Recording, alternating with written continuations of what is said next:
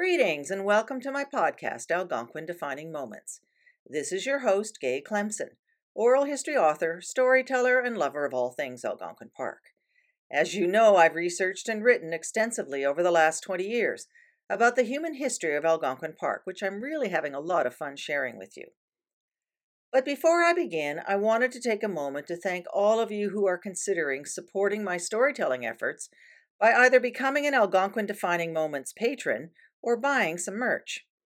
Becoming a patron is really easy. Just click on the Become a Patron badge at the top of my Pics and Vids page on my Algonquin Park Heritage website. Or you can go to www.podbean.com and do the same thing. If you'd rather buy something for yourself or a fellow Algonquin Park lover with the Algonquin Defining Moments design, just click on the Gears and Gifts link at the top of the Pics and Vids page of my Algonquin Park Heritage website as well. When connected, just enter the Algonquin Defining Moments as a search term. You can then search for whatever interests you. There are over 30 items, including coffee cups, water bottles, tote bags, journals, phone cases, and amazingly, even COVID masks.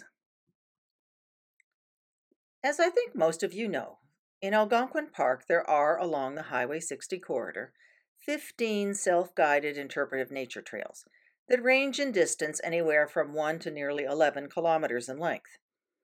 In addition, there are some marvelous exhibits and programs at the Algonquin Visitor Center and dozens of books at the Friends of Algonquin bookstores featuring the flora and fauna of Algonquin. In the summer, Ontario Park's staff biologists and naturalists are also available, who not only run the evening programs at the Lake of Two Rivers East Beach Outdoor Theater, but also take visitors on specific guided hikes at various locations during the summer weeks. These types of nature interpretation activities have been part of the Algonquin Park experience for a long time. In the next few episodes, I'd like to take you down memory lane and share with you the origins of these programs and introduce you to some of the incredible people who not only made it all possible, but have done other really interesting and creative things in the natural heritage area. Note that the sources for much of this content comes from my own research compiled for my book Treasuring Algonquin, and also from Roderick Mackay's Algonquin Park, A Place Like No Other. In addition, I found George Warecki's book on J.R. Diamond, called J.R. Diamond's Scientific Research, Nature Reserves in the Interpretive Program in Algonquin Park, 1931 to 1954, to also be very useful. And in addition are several articles in the Best of the Raven, which is Algonquin Park's newsletter, published in 3 volumes, available for the Friends of Algonquin bookstore. I'd also like to give a huge shout out to my friend and colleague, Roderick Mackay, who you've heard me mention frequently in other episodes. He helped me a lot with fact-checking and editing, which I really appreciate.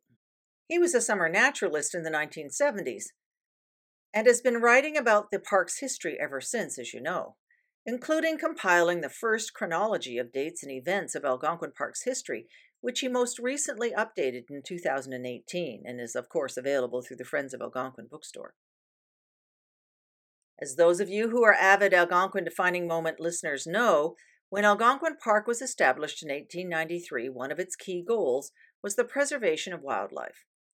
As I mentioned in several episodes, achieving this goal has had its challenges, what with logging, poaching, fly-in anglers, and sometimes over-enthusiastic recreationists contributing to the challenges. But to take us all back to the very beginning, John Macoun, chief botanist to the Geological Survey of Canada, was the first to conduct an extensive survey of Algonquin Park's flora and fauna. This he did during the summer of 1900, at the request of the then Ontario Premier, George Ross. For those interested, his report is fascinating reading.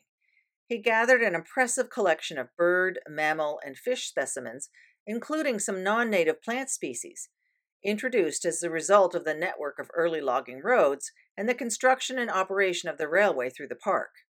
Even then, the park had already begun to change. According to Gerald Killen, in his book Protected Places, A History of Ontario's Park System, in the 1920s and 30s, American national park policy was historically far more preservationist-minded than that in Canada. The American National Park System inaugurated interpretive programs in the early 1920s and in 1933 a new wildlife division was created. As George Warecki wrote in his 2019 book on J.R. Diamond, who was one of Canada's earliest conservationists, from modest beginnings, wildlife scientists played an expanding role and signaled growing support for both ecological research and for the preservation of all animal species within parklands. George, by the way, is an associate professor of Canadian environmental history at Brescia University College, which is an affiliate of the University of Western Ontario. Interestingly enough, in 1929, W. E. Ricker and Fred P. Ide examined various trout habitat and ecology on Wolf and Ragged Lakes, the Opeongo River, and the Nipissing River in the park. These, I suspect, were the first to do so in this part of Ontario, at least in any formal sort of way.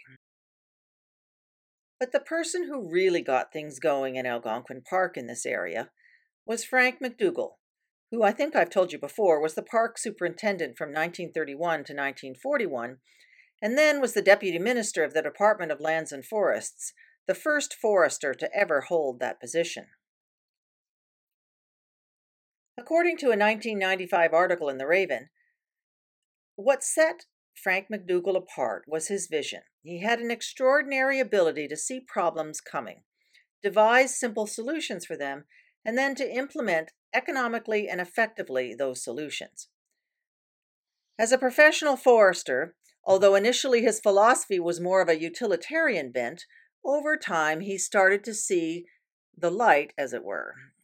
Still guided by previous conservation principles of, quote, multiple use, unquote, there were some subtle shifts in his thinking that he documented in a plan that he wrote in 1932. Lumbering was still okay, but would be regulated far more strictly. Trees along the highway and the shorelines and portages of major canoe routes would be protected from cutting, and over time sawmills would be eliminated. McDougall put a lot more emphasis on recreational, scenic, and scientific activities.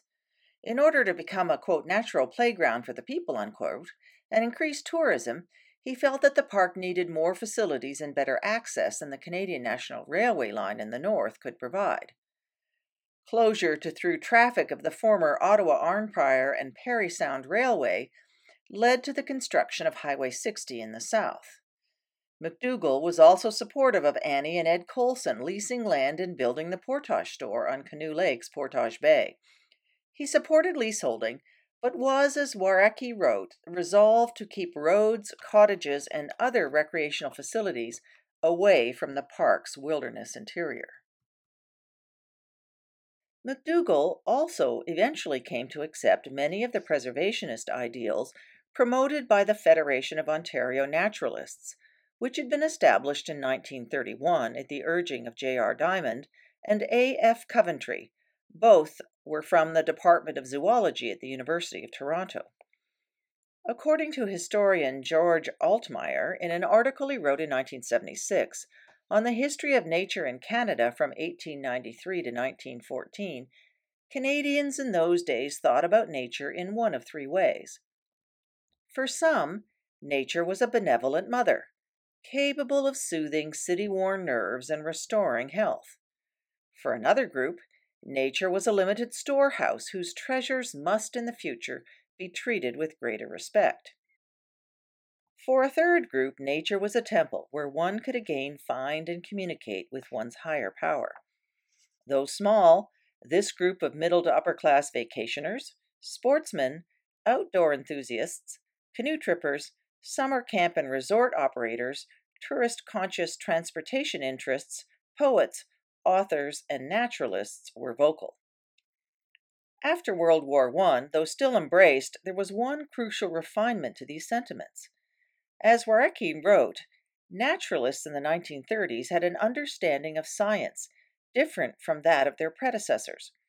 Armed with new ideas from the science of ecology, these modern crusaders were motivated by strong beliefs about humans' relationship with the natural world. Natural life in Ontario was, according to Coventry, quote, the heritage of every citizen, and each person had a right to enjoy it in his or her own way, providing that doing so didn't curtail the enjoyment of others, unquote. In addition, each species had a right to exist, and those who appreciated wildlife for its own sake, or as a field of scientific study, had claims that needed to be considered equally to those claims from sportsmen and commerce. In Algonquin Park, this was translated by McDougall into thinking about setting aside nature reserves and the importance of educating the public based on the results of scientific inquiry. Of course, there was no money for this sort of thing in the park's operating budgets in those days, but McDougall was really good at finding other means to move his agenda forward. For example, urged on by J.R. Diamond, whom I mentioned previously was not only a professor of zoology at the University of Toronto, but had become an Algonquin Park leaseholder on Smoke Lake in 1936, McDougall decided that the best place to start was with a focus on fisheries research. In 1935, he asked Diamond to study Cache Lake, the lake on which the park headquarters was located. That study and fisheries research lasting to the present will be the subject of a future podcast. In 1938, Duncan McLulich, who later became the first biologist and naturalist on the park staff, set out the park's first nature trail for the public on the Canas Bay Portage.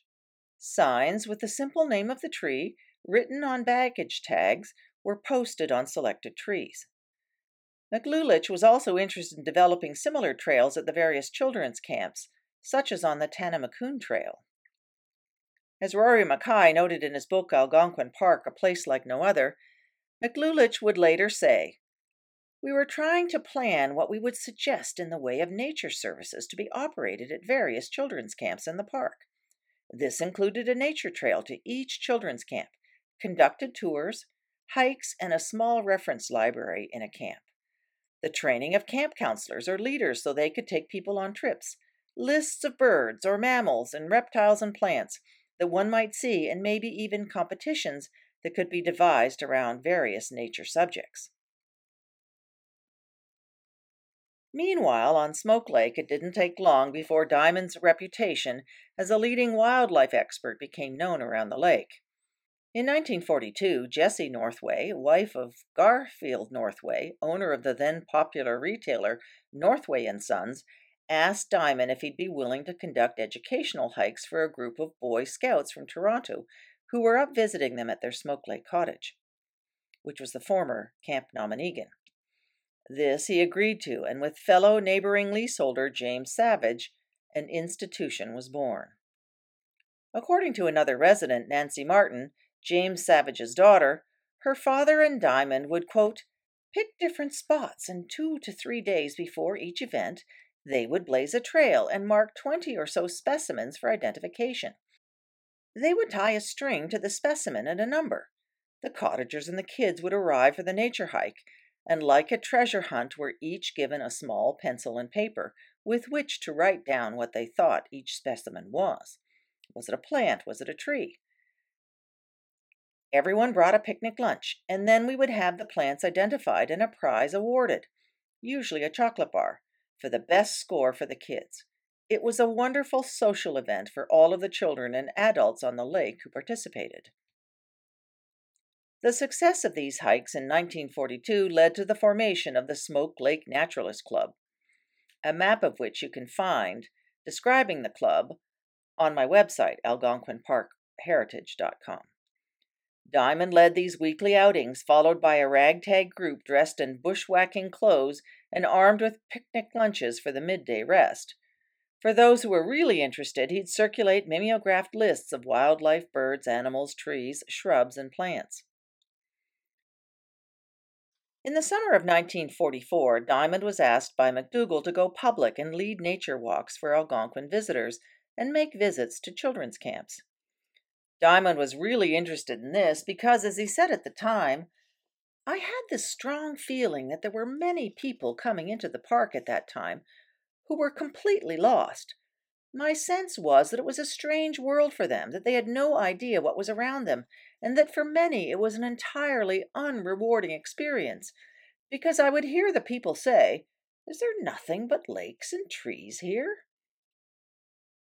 There should be some effort to get them out of their cars, get them into the woods and introduce them to some of the wildlife activity that's really close at hand. During the second summer, Diamond conducted 20 hikes attended by over 500 people and visited 6 children's camps. In his report on that summer, he noted that there was, quote, a real interest on the park of many visitors in becoming acquainted with the natural history of the park, unquote. Diamond was a unique hike leader because he liked to lead hikes that resulted in meaningful discourse and questions. He loved to share his ideas about the new science of ecology and the complexities of the environment. His objective was to, quote, stimulate interest and not give all the answers but create mystery and provoke thought, unquote. When Diamond led hikes, he'd start at 9:30 or 10 a.m. in the morning and always insisted that lunch be included. To him, lunch was an important part of the whole experience because he got to know people a little better. He had found over the years that people were more relaxed and open for conversation while sitting down having a sandwich. It gave him time to talk to people and gave the hikers time to ask questions. As Audrey Saunders wrote in 1944 after attending one of Diamond's walks, Professor Diamond was our dauntless leader. It was the butterfly net that gave him his air of great distinction. All day long he used it as a pointer to show us details of special interest. Never once did Professor Diamond use it to catch a butterfly, and only once did he catch anything at all, a toad that had wandered across our path. He had us all look at it, and we learned that it was not slimy, did not produce warts, and devoured many insects that are very harmful to plant life. As quoted in Rory Mackay's Algonquin Park, A Place Like No Other, John Speakman, one of Diamond's students who helped him one summer, remembered Diamond as having a natural gift for telling stories. He was marvelous. Just looking at an old rotten pine stump would start him off on the turnover of trees and the decay and the rotting and so on, the development of humus. He was very good on ferns and amphibians, and he'd extol the virtues of the bogs. He was a very unassuming man, had a very good, very dry sense of droll humor. He used to get a plaid shirt and a dirty pair of pants, and he was just in his element. On my website, there are a couple of wonderful pictures of Diamond in this same plaid shirt from some of these hikes. Based on this success, McDougall then asked Diamond if he would consider developing a more formal nature interpretive program. Diamond agreed, and in the summer of 1946 set up a 3-pronged program that included conducted nature hikes, public lectures, and a wildlife exhibit. The exhibit tent was set up at Cache Lake near the park headquarters. It included a few mounted specimens of birds and mammals that had been donated from the Royal Ontario Museum. It was kept open for 54 days during that summer season, with 3,436 people signing the guest book, and another 1,000 or so estimated to have visited without signing in. As noted in Rory Mackay's Algonquin Park, A Place Like No Other, Alan Helmsley, who helped Diamond set up the program, recalled that, quote, we set up a 14 by 14 tent marquee, which the Royal Ontario Museum had given us. We cleaned these mounts of birds and mammals and put labels on them, and fixed it up as a little museum. It was great, and I thoroughly enjoyed it. We had things like mounted birds and mammals, specimens, different kinds of skulls, pressed plants, vases of wildflowers, and all that sort of thing. The tent ran for 3 summers. Later in 1947, living amphibians and reptiles, plants, and geological models were added. As Helmsley went on to share in a 1977 interview with Ron Pittaway, the first conducted nature hikes were pretty basic. Using a mile-long existing portage and railway tracks, the 1-day-long hike started at the Highland Inn on Cache Lake. It ran eastward along the old railway bed and over 1 or 2 of the abandoned railway trestles, and then immediately turned south. It then climbed to the top of Skymount Ridge and provided a fabulous lookout over the whole of Cache Lake. hand-printed labels containing the names and brief characteristics of trees, ferns, and common wildflowers were attached to plants along the trail. Advertising for conducted hikes was included in a bulletin put up at the Lake of Two Rivers campground and at the various lodges in the park. Gradually, the program expanded, and as Doug Roseborough, another early park naturalist, said, in Algonquin Park, a place like no other, "One of the trails that I found when I was working at the fish lab was the Lookout Trail. We found that we were 4.8 kilometers going in and 1.2 kilometers coming out, and it turned out to be a pretty popular trail because of the view." Roseborough went on to say that we really had good results from our nature trails and our nature talks. Everyone would come out to them. They seemed to gobble up all of the information that we could provide.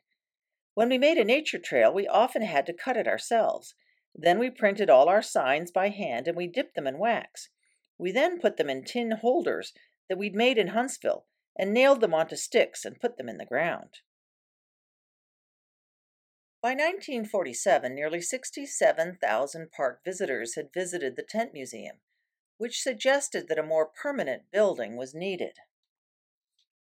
Diamond also felt that some sort of naturalist certificate program needed to be initiated.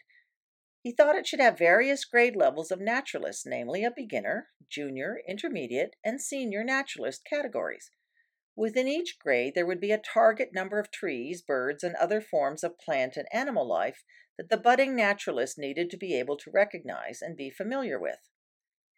He also felt strongly that participants also needed to grasp what he called certain principles of behavior in the forest, and an appreciation of the better-known principles of ecology. These included things like not killing any plants or animals without good cause, not destroying the beauty of trails and roads by defacing trees or uprooting plants or throwing paper and other litter about. In the summer of 1953, seasonal park naturalists started awarding wildlife certificates, and by the time I went to Camp Wapameo on Canoe Lake in 1967, a naturalist program with several grades of badges was a standard camp activity, expected to be mastered by all.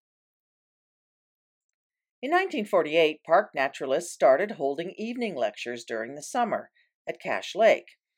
As Alan Helmsley said, and was noted in a reflective article by Ron Tozer on the history of the interpretive program on its 50th anniversary, quote, "There was no set agenda, and the naturalists would talk about whatever interested them. Lodge owners in the area welcomed the program and would turn over their dining rooms every other week, and all the guests would come to the nature talk." Unquote.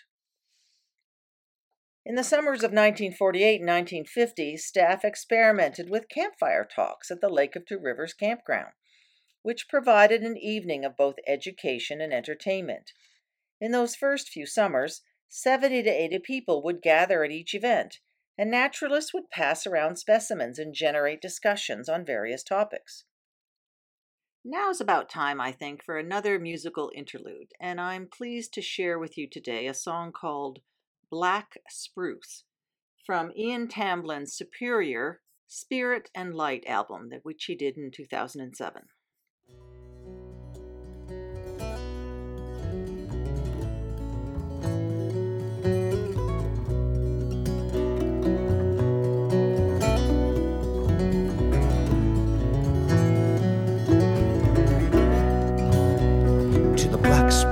Black spruce, heart of the northern river.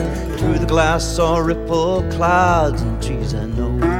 Black spruce, onward ever deeper. Calm this restless heart, soothe the restless soul. I am the raven high o'er the river. I am the black wings carry me home. I am the night sky, deeper and deeper. So many stars, always alone. To the black spruce, heart of the northern river. Through the glass saw ripple clouds and trees I know.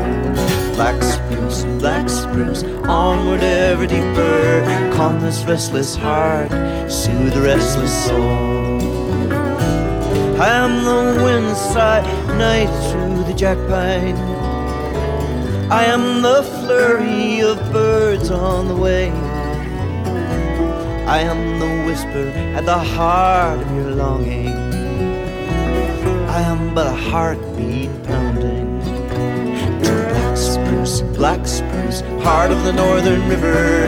Through the glass all ripple clouds and trees unknown. Black spruce, onward ever deeper. Calm this restless heart, soothe the restless soul. I am the storm clouds building and building. I am the fury, the thunder, the light. I am raindrops, birds' song sing in the morning. I am white water, heard in the night. To the black spruce, heart of the northern river. Through the glass all ripple clouds and trees unknown. Black spruce, onward ever deeper. Calm this restless heart, soothe the restless soul.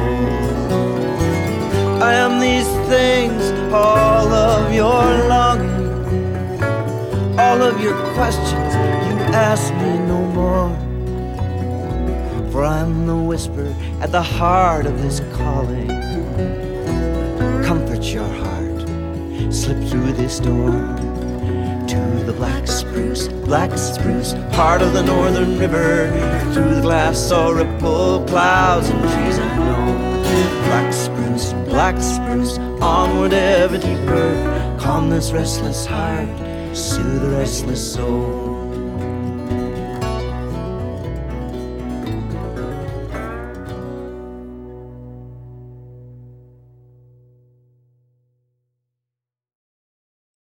In 1951, more emphasis was placed on presenting slideshows and talks, conducting hikes, and displaying specimens for children at the various children's camps. Allan Helmsley, R.D. Usher, and J.D. Rossborough introduced nature films to the repertoire that were screened at the Cache Lake Rec Hall. Conducted hikes, drawing a total attendance of over 400 hikers, were held 3 times a week. From July to October of that year, over 5,390 people walked what were by then 4 nature trails by themselves. 3 at Found Lake, Canis Bay, and Smoke Lake were improved with weatherproof labels. Because of the success of the Tent Museum, in 1950 plans for a new museum began and construction was completed by May of 1953. That first summer, over 52,000 people visited the new Algonquin Park Museum at Found Lake, in the building that now houses an art gallery. As Allan Helmsley shared in Algonquin Park, A Place Like No Other, at the first lecture there was standing room only. The lecture hall seated a little less than 100 people, and yet people were standing outside the museum trying to see in the door. It was just hopeless. In addition to displays, its location made it easy for campers, cottagers, and visitors to come and ask questions of park staff, especially on rainy days. The 4 nature trails attracted over 12,000 hikers during the 1953 season. What made the Algonquin Park interpretive program so unique was that in many ways the quality of the talks on ecology and environment were way ahead of their time. As Helmsley shared in Roderick Mackay's Algonquin Park, A Place Like No Other, on a hike, quote, we'd sit down to have a rest, and we'd talk about what is natural. After a few minutes, I'd ask, well, where we're sitting now, would you call this natural? And of course they'd say yes, this is really wild. I'd then start to point out things such as evidence of forest fires and ask, well, if this was a natural forest fire, then is it natural? But is it any different than a fire that was started by someone by accident? The results are the same. Well, we'd then get to talking about the place of fire, and I'd point out that fire was in every plant succession in North America. A lot of eyes were opened, I think, when we talked in this vein. I think the main job was to stimulate interest and not give all the answers, but create mystery and provoke thought, more than to educate and teach. Note that this quote was made in 1976 about events in the 1950s, nearly 70 years ago.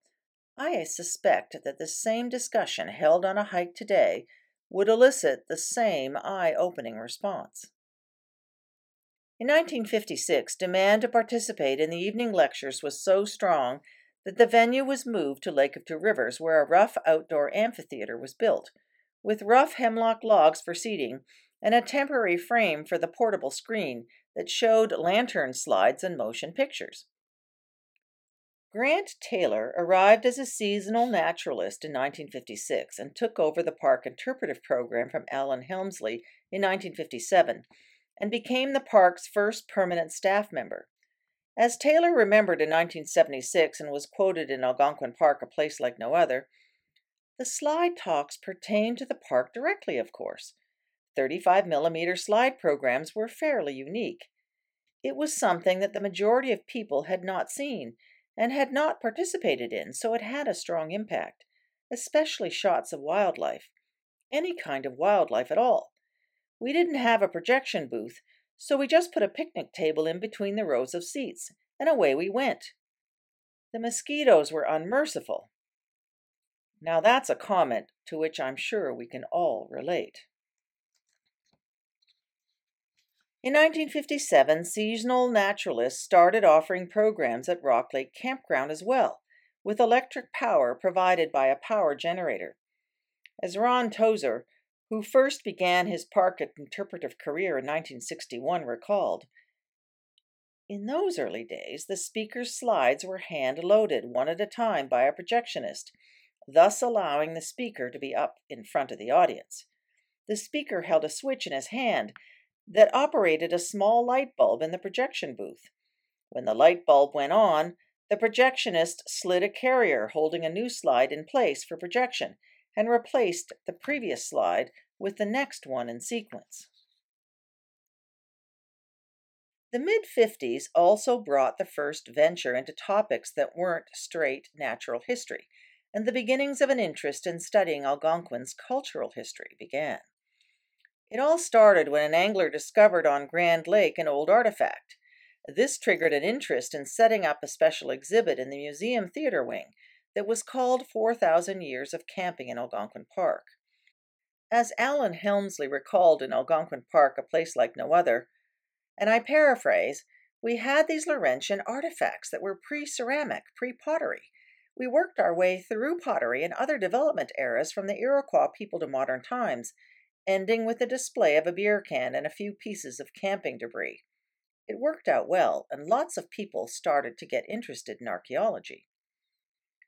This later led to the examination of the remains of a camboose shanty on Opiongo Lake, which in turn led to the opening in the summer of 1960 of the Pioneer Logging Exhibit, not far from where the Algonquin Logging Museum is today near the East Gate. This was the first logging exhibit in Ontario of this type.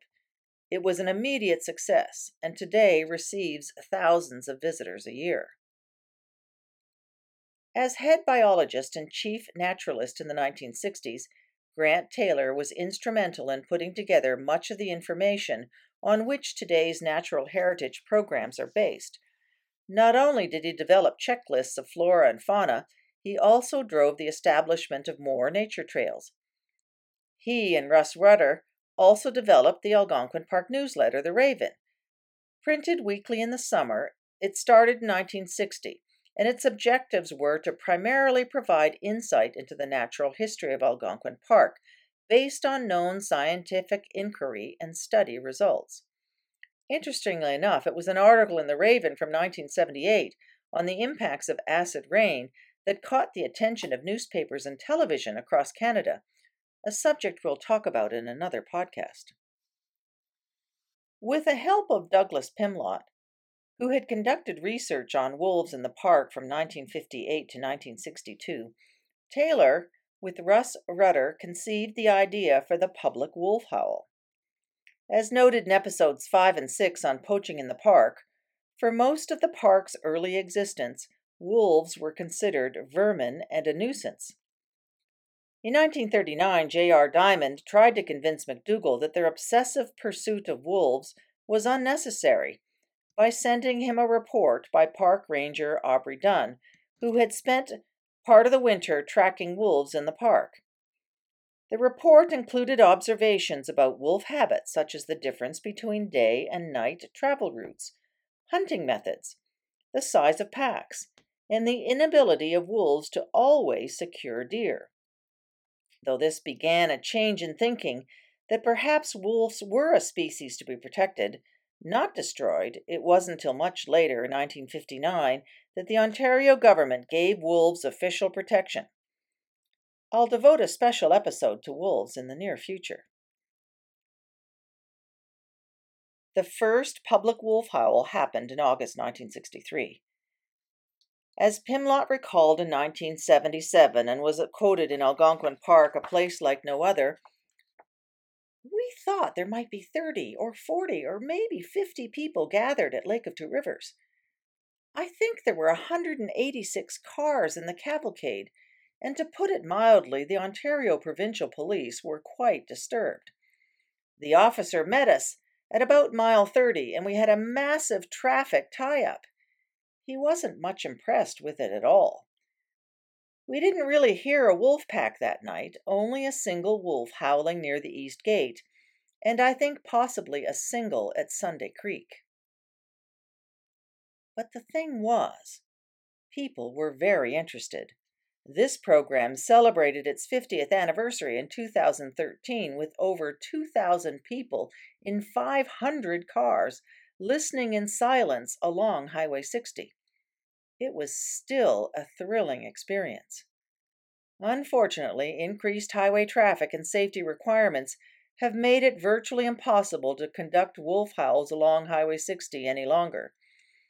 Though they do continue from time to time, it is mostly on secondary roads to the main highway corridor. The public wolf howl, though, remains a signature Canadian experience and an important part of the Algonquin Park interpretive program. Funnily enough, and eventually not so funny at all, as parks historian Gerald Killen wrote in his book Protected Places, A History of Ontario's Park System, ironically, the success of the interpretive programs in Algonquin bred new problems. The conducted hikes attracted more people, as many as 83 per hike, than the guides could reasonably handle. The 4 labeled trails were heavily used, and in some cases overused. The Lookout Trail, for example, had to be closed in 1959 due to overuse. In 1966, Bill Calvert replaced Grant Taylor as head naturalist. The Algonquin Park Museum at Found Lake was redesigned to reflect a more modern look. The wooden specimen cases were replaced with specimens under plexiglass domes affixed to the walls with accompanying labels. Algonquin Park lies within a transition zone between southern deciduous and northern boreal forests, so a theme of south meets north was adopted, with the inclusion of organisms from both types of forest. Based on a series of investigative trips to various parks in the United States with interpretive programs, Calvert realized that better written material was needed. As noted in Algonquin Park, A Place Like No Other, his view was that historians and biologists were needed to, quote, undertake the professional work necessary to assure that interpretation in Algonquin had the same high standards as that of any other park, so that visitors could understand and appreciate the values of the park. In 1970, Dan Strickland became chief park naturalist, and Ron Tozer, who had started as a seasonal naturalist in 1961, became the park naturalist in 1972. In the 1970s, the popularity of the interpretive program continued, sometimes with conducted hike numbers bordering on the unmanageable. Evening programs were held every night of the week in summer at the new Pog Lake Outdoor Theater at the east end of Lake of Two Rivers. The audience often numbered 800 or more. Specific high-interest topics, such as wolves or Tom Thomson, would attract as many as 1,000 visitors. The park naturalist staff needed to not just be knowledgeable and dedicated, they also had to be, as Gerald Killen noted, quote, capable of infecting their listeners with enthusiasm for the natural wonders and cultural features to be found.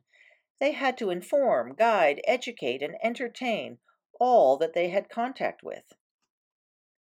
To ensure these goals, park naturalist staff were constantly evaluated on their knowledge and ability to connect with the public. Hardly an evening program at Pog Lake was presented without the presence of either Ron Tozer or Dan Strickland in the audience during a period of over 2 decades. One idea, implemented by Chief Park Naturalist Dan Strickland, was that of themed trail guides. Efforts began in 1972 with the Booth Rock Trail Guide, where the main theme was humans and the park environment. Later, a guide for the Hardwood Lookout Trail explained the key elements of a hardwood forest, and the Lookout Trail was repurposed and rerouted to explain geology. The Hemlock Bluff Guide focused on park research, and new trails were added not just on the Highway 60 corridor, but also at Acray and Brent. An excellent writer, Strickland also was the original writer of the large format softcover publications covering Algonquin-specific topics such as birds, flowers, mammals, mushrooms. Originally illustrated by Howard Conybeare, these booklets provided species information and a checklist so that readers could check off the list those that they saw during their visit. Many new programs were added throughout the 1970s, such as canoe outings and evening walks and history walks. Conducted hikes also became focused on a specific topic, such as forest ecology, insects, trees, wildflowers, and birds, rather than the more general topics of the past. In 1983, the Friends of Algonquin Park was formed as a nonprofit that was to offer memberships in order to raise funds for more publications, support summer naturalists, and assist in strengthening the interpretive program. The Friends of Algonquin Park were major players in raising the funds to replace the original Pioneer Logging exhibit with today's Algonquin Logging Museum and the building of the existing Algonquin Visitor Center, which opened in 1993 in time to celebrate the 100th anniversary of the park's founding. In 2000, Rick Stronks succeeded Dan Strickland as the chief park naturalist, and soon after, the name of the interpretive programs across Ontario was changed to the Natural Heritage Education Program. Strongs had successfully extended relationships with those who ran interpretive programs at the Ontario parks and became involved with the National Association of Interpretation. NIA was an American-based professional association established in 1988 for those involved in the interpretation of natural and cultural heritage resources. Algonquin Park's involvement not only shared Algonquin's approach to interpretation with others, but also broadened the park's level of interpretation with new ideas. Strongs was also instrumental in adding autumn Japanese and German-speaking staff to support the evolving fall color tourist visitorship. He also enabled the expansion of programs that focused on nature opportunities for children at the visitor center, including school groups in the spring. As Strongs said in 2016, getting kids active and participating was really sort of key. We really pushed hard to try to get all the kids involved with a demonstration in some way, and the response has been very good. Although the traditional guided hikes became geared to families and children, some hike themes were more targeted to a younger audience. As Strongs went on to say in 2016, all the evidence suggests that kids have this desire to be out in nature. We know it's good for them. We just have to spark that interest and give them opportunities. This means making an insect hike about collecting the insects. Today, Algonquin's Discovery Program of Natural and Cultural History Interpretation is part of the longest-running program of its kind in Canada. The funny thing, though, is that in spite of this success, my sense is that sometimes officials, at least those officials who worry about budgets, often view naturalist programs as a non-essential service, and perhaps even a luxury, even though it is these programs that are often what attracts thousands of yearly visitors to Ontario's parks. Nevertheless, in spite of these ongoing budget challenges today, these efforts that were ideated in the 1930s and operationalized in the late 1940s have spawned what is now an integral part of the Algonquin Park experience. As mentioned, new exhibits and dioramas in the new Algonquin Visitor Center replaced the original museum's exhibits in 1993, and the site is as popular as ever, open on weekends all year round. Diamond's idea of the need for a few park-related books about the natural history in Algonquin Park is now a huge collection about all aspects of the park's ecosystem, including trees, plants, birds, and insects, butterflies, mammals, mushrooms, reptiles, and wildflowers, as well as over a dozen technical bulletins about the various aspects of Algonquin Park's ecology. All of these publications can be bought online or in person at the Friends of Algonquin Parks bookstores. Diamond's ideas about how to conduct hikes have persisted. Strickland's trail guides that introduce hikers to a different theme about Algonquin's human or natural history continue to be well used. Each guide contains a map of the walking trail, and the text is keyed to numbered posts along the trail. One of my hopes is to someday get permission to record them all so that those interested in listening rather than reading can get access to this same information through their phone or their iPad. Now, if any of you think this is a good idea, please reach out to the Friends of Algonquin Park and let them know. You can do so either via their Facebook page or the Friends of Algonquin Park website. Until restrictions brought about by the COVID-19 pandemic required modifications, the interpretive programming continues to be built upon the ideas set out by J.R. Diamond. As George Warecki explained in his book, J.R. Diamond, Scientific Research, Nature Reserves, and the Interpretive Program in Algonquin Provincial Park, 1931 to 1954, and I quote, "For over 5 decades, Diamond was a leader in promoting conservative issues. Being practical, he also understood the importance of ensuring that the public understood the ongoing dynamics of the ecosystems that sustain the natural world. His greatest labor of love was the natural history movement in Ontario. He was one of the first to adopt and promote ecology, basic principles that normal folks could understand. Concepts such as the idea that the study of animals in their natural habitats was essential to the advancement of biological science. Language such as the food chain that Diamond leveraged from Charles Elton's 1927 animal ecology work are now part of the lexicon of the general public, as is nature deficit disorder, which is this idea that a wide range of behavioral problems, especially in children, can be related to them not spending enough time outdoors connecting with nature. Now, of course, such a concept never existed back then, but I'm sure that Diamond would understand the sentiments involved. Diamond was later awarded the Order of the British Empire for his role in making Canadians aware of the need to conserve their natural resources, not just the wildlife alone, but the whole ecosystem of life, soil, and water. As noted in George Warecki's book, Helmsley, Taylor, Calvert, Strickland, Tozer, and Strongs were a source of inspiration to hundreds of young seasonal naturalists over the years. The program envisioned by Diamond shaped the field of interpretation across Canada.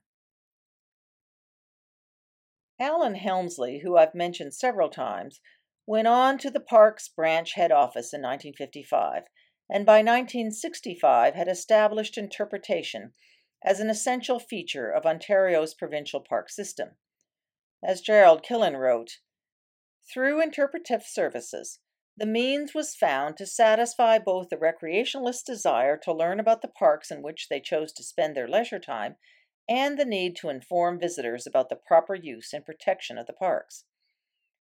By the time Helmsley left the Ontario Civil Service to become Chief Park Naturalist and Head of Interpretation for Parks Canada in 1965, he had established interpretation as an essential feature of the Ontario Provincial Park system.